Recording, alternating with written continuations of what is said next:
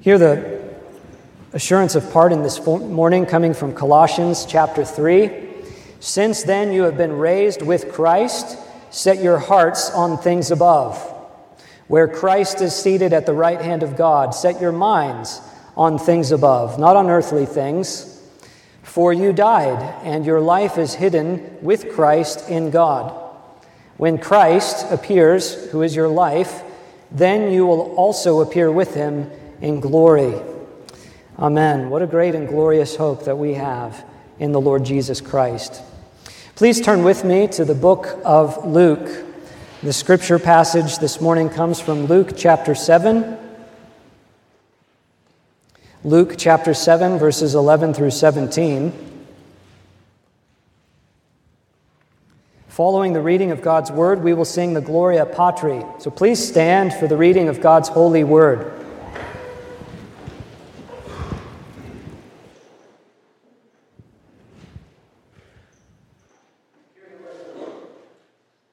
Hear the word of the Lord. Soon afterwards, Jesus went to a town called Nain, and his disciples and a large crowd went along with him. As he approached the town gate, a dead person was being carried out, the only son of his mother, and she was a widow. And a large crowd from the town was with her.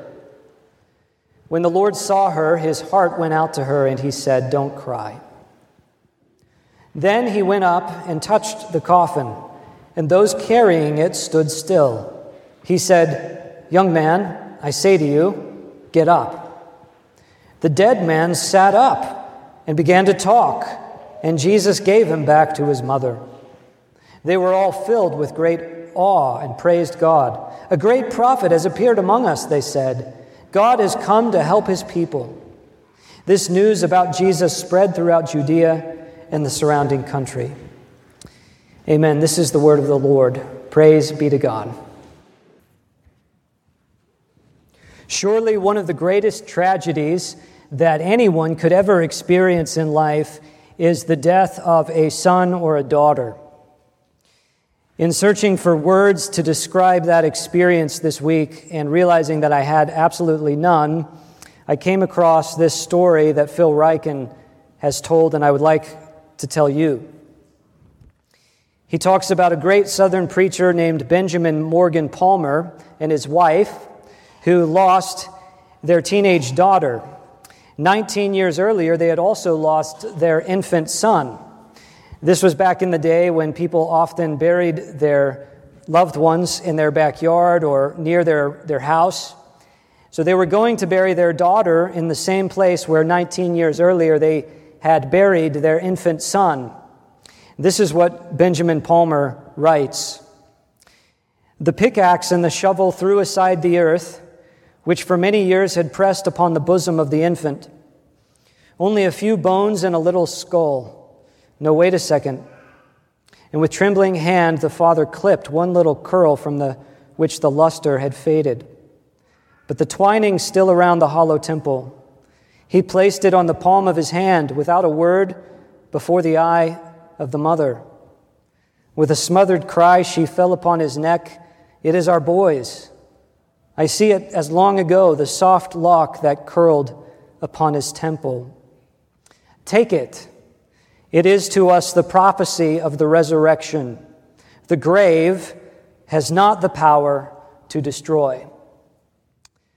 Certainly, as great of a tragedy as losing a son or a daughter, certainly we need some kind of hope. That hope can only really be found in the resurrection. When someone loses a loved one, all kinds of emotions and questions start to surface. Will I ever see this person again? Do I have to go through this alone? Is there really such a thing as a resurrection? But what's abundantly clear to us is that our love for that person is powerless to preserve them from death. What is so wonderful about Christianity is that God has given us not simply a book to read, stories to tell, friends here on earth. What God has given to us is a person, He's given to us a companion, a heavenly companion, who's come down here to earth. What I want us to see in this passage are two things: that Jesus first is a compassionate companion to those who have lost loved ones. Second, that Jesus is a capable companion to those who have lost loved ones. He's compassionate and he is capable. His compassion is not a distant compassion. It's a very present help in our time of need. His capability is not a distant one, an empty one. No, it is a very powerful and active capability that works for us in all of our trials. First, Jesus is a compassionate companion. The Bible is quite clear and open about the sorrows that we face. Two examples would be David loses a son in the Old Testament. Job, the second example would be he loses 7 sons and 3 daughters in a single day in Job chapter 1. 10 children in a single day. Psalm 88 ends this way: "My friends and neighbors have turned against me, and now darkness is my only companion." Darkness is my only friend. The Bible speaks into our suffering. What we get in the New Testament is a companion, a compassionate one. Jesus has been teaching in Capernaum, and he leaves that home base, you might say, even though it's not his true home. He travels about 25 miles to the city of Nain, which was not a remarkable city. In verse 12, he approaches the town gate, and he sees there a widow who is mourning the death of her son. It's a funeral procession. It would have been a large gathering of people. It seems kind of bizarre to think about today, but in those days, the Talmud actually required you to pay mourners if you had lost a son or a daughter. So there were most likely paid mourners behind them, behind this widow, mourning the loss of this young man. Jesus, when he sees this widow, his heart goes out to her, it says in verse 13. And that phrase, his heart went out to her, it describes Jesus' pity.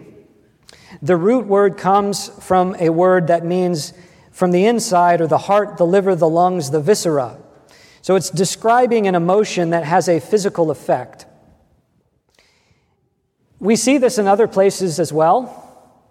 When Jesus comes to Lazarus' tomb in John chapter 11, it says that he is deeply moved in spirit. Now that phrase there, deeply moved, comes from a classical Greek word, which means it comes from a horse snorting. He's growling, you might say, with anger, with frustration. We know that he weeps with Mary and Martha. We know that he weeps over Jerusalem. When he goes to the cross, I think there is sorrow in his heart as he gives his mother to the beloved disciple. B.B. Warfield, a great Presbyterian churchman, said, he wrote a treatise called The Emotional Life of Our Lord, in which he said this, that no doubt compassion is the emotion which most frequently is attributed to Jesus. The appeal of 2 blind men that their eyes would be opened in Matthew chapter 20, the appeal of a leper for cleansing in Mark chapter 1, set our Lord's heart throbbing with pity, as did also the mere sight of a bereaved widow wailing by the coffin of her only son as they bore him forth for burial. If you want to know the emotion that Jesus felt most in his life, it was compassion. He's a compassionate companion. When he comes to her and says, "Don't cry," he's not asking her to suppress her emotion, in my opinion. I think he knows what he's about to do. He knows that he is about to raise this young man. One interesting side note to this story is that Jesus raises 3 different people in his life. He raises Lazarus in John chapter 11. He raises Jairus' daughter in Luke 8. And here he raises the widow of Nain's son. In each case, he gives them back to women. Also, in the Old Testament, we see that it's women who lost their loved ones, and when they are raised, they are given back to the women. And the widow of Zarephath in 1 Kings chapter 17, or the Shunammite woman in 2 Kings chapter 4. When Hebrews 11 is recounting the hall of faith, it gives a very interesting line when it says that women, in verse 33, women received back their dead. It doesn't say men received back their dead. Why? I think it's because God deeply cares for the vulnerable. And in the ancient world, women were vulnerable, especially if they had lost their husband, who was the chief and perhaps even only means of their survival and being provided for. If he passes away, then usually the responsibility of providing may have fallen to the son, or a son, or many sons if they had many. But she was vulnerable in a way that is different than the modern world. When Jesus gives this woman her son back, I think it's because he's recognizing and seeing her vulnerability. And those are the people especially that Jesus has come to comfort. And he does comfort us. We are told throughout the Bible that in some mysterious way that Jesus has borne our griefs and carried our sorrows. Or Isaiah 63 puts it this way, in all our afflictions, he is afflicted. We are mysteriously, spiritually united to Jesus Christ in his death and his resurrection. And therefore, he can bring comfort to us. He can be a companion to us when all of the other companions turn back. When no other companion goes forward into death and emerges, Jesus does. We're told in 2 Corinthians chapter 1, verse 4, that God comforts us in all of our affliction so that we may be able to comfort those who are in any affliction with the comfort with which we ourselves are comforted by God. I'm sure that if you have lost a loved one, that you have cried out to God and asked the Lord for comfort. Haven't you? Isn't that one of the main ways that we seek comfort is by going to God in prayer? Phil Ryken puts it this way: the comfort that we receive is the comfort that we are called to give in Jesus Christ. When we give it, we are following the example of Jesus himself.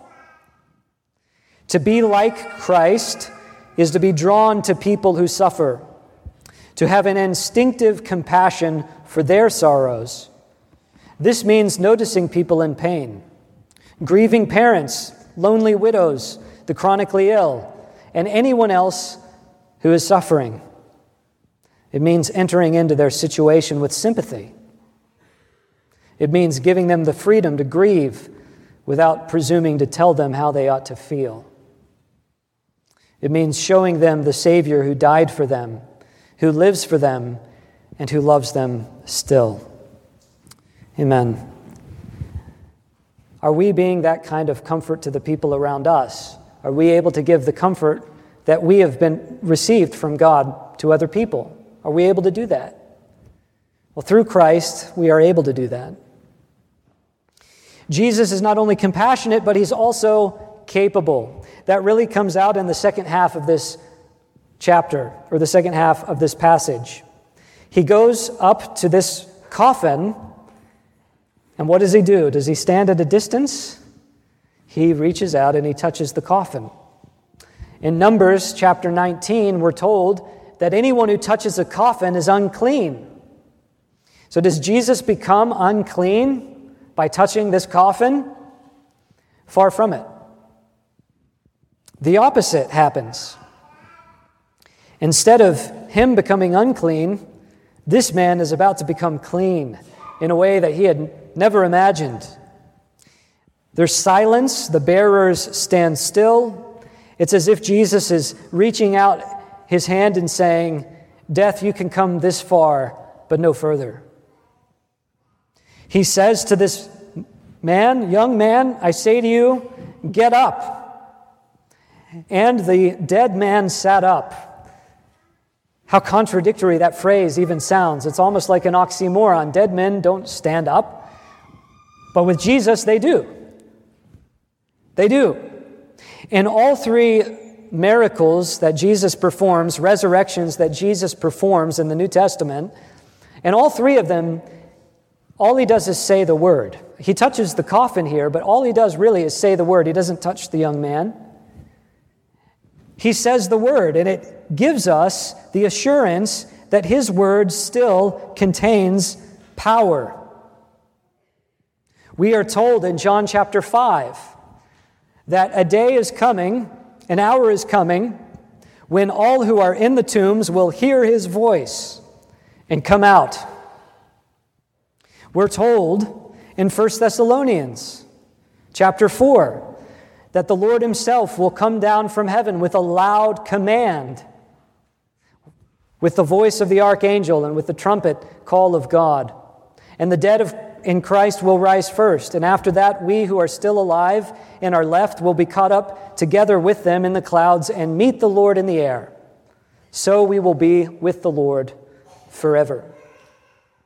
That's the glorious hope that we have, and it springs not from some distant dream, but from the word of Jesus Christ himself. The same word that he says here, "Young man, I say to you, get up." He is a capable companion. When this young man rises, it says in verse 15 that Jesus gave him back to his mother. That phrase, "gave him back to his mom," is the same phrase that is used in the Old Testament in 1 Kings chapter 17. When Elijah gives the Shunammite woman back her son, it says this, "Elijah picked up the child and carried him down from the room into the house. He gave him to his mother and said, 'Look, your son is alive.'" But unlike Elijah, who has to stretch himself out over the boy 3 times and who prays to God in loud cries, Jesus just says the word. And it shows that Jesus is the greater prophet, the greater Elijah, the prophet to end all prophets. Then the effect of it, of course, is that everyone is filled with awe and praised God, it says in verse 16. I think that we today can and should have the same awe and praise.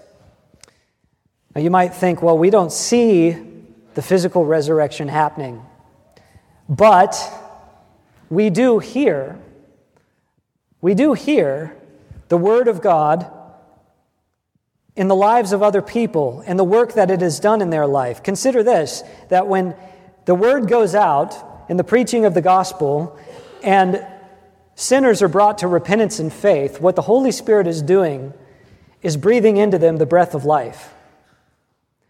It's the same thing that's happening. And even though we visibly can't see it, we certainly can hear about it. Charles Spurgeon said this, that if a convert is made this morning, the result of that conversion will be felt for thousands of years if the world stands so long. Yes, it shall even be felt when 1,000 years have passed away, even throughout eternity. Jesus Christ still speaks today. One of the great joys that I have had in the past couple years is to catch up with some of my friends from high school and junior high.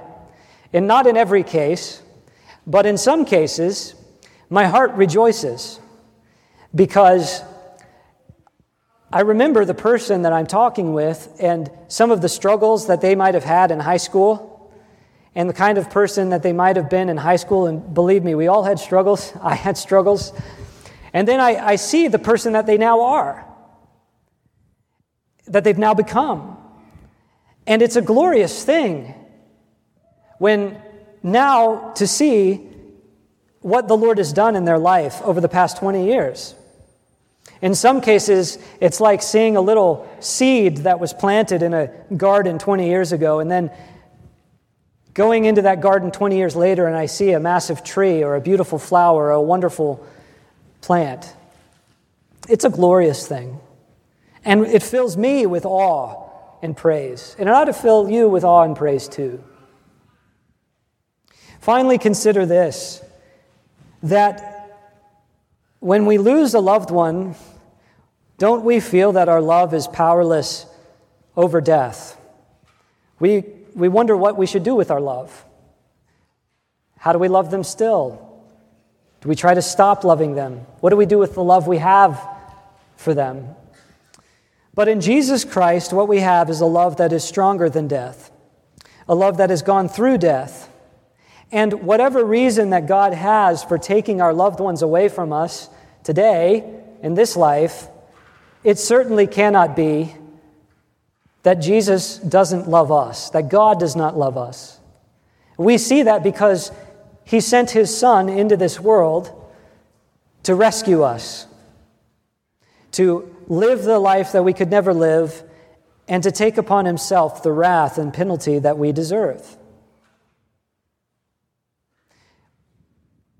There's a wonderful hymn, O love of God, how strong and true. And it says, we read your power to bless and save, even in the darkness of the grave. Still more in resurrection light, we read the fullness of your might.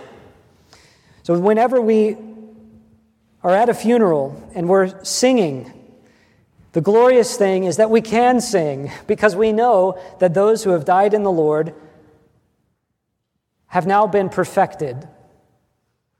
I think what we have a glimpse of here in this passage is what we all deeply long for. We do not just long for being raised. Don't we all want to be reunited with our loved ones? Don't we all want to see our loved ones again? And not just the way that they were, old, perhaps ailing, in pain, or in the case of young ones, not just them as they are maybe a 3-year-old or 4-year-old. We want to see them in a perfected state. And what is so glorious is that we have that in the gospel. There was only one resurrection that has ever happened, that the person came back never to die again. And that, of course, is in the Lord Jesus. He has a resurrected, glorified body. All of the other resurrections, people died again. And the body that He has now, He's living in now, is going to be the kind of body that you and I have when He comes again. A perfected body. What other worldview has that? What other system of doctrine or philosophy has that? And isn't that what we most deeply long for? Even if people don't believe in Jesus, they should want to believe in Him, because only in Him is it possible that we are going to have a resurrected, glorified, purified body for all eternity. Only in Him can we say that the power of the grave does not have the power to destroy. The grave does not have the final say. Where is your victory? Where is the sting? I want you to have that hope. I want you to experience the life-changing power of the gospel. Jesus came not simply to make bad people good, but dead people alive. And I want that for my friends, for people who do not know the Lord. Are you resting in Jesus Christ? Do you have that hope of the future? Do your friends have that hope?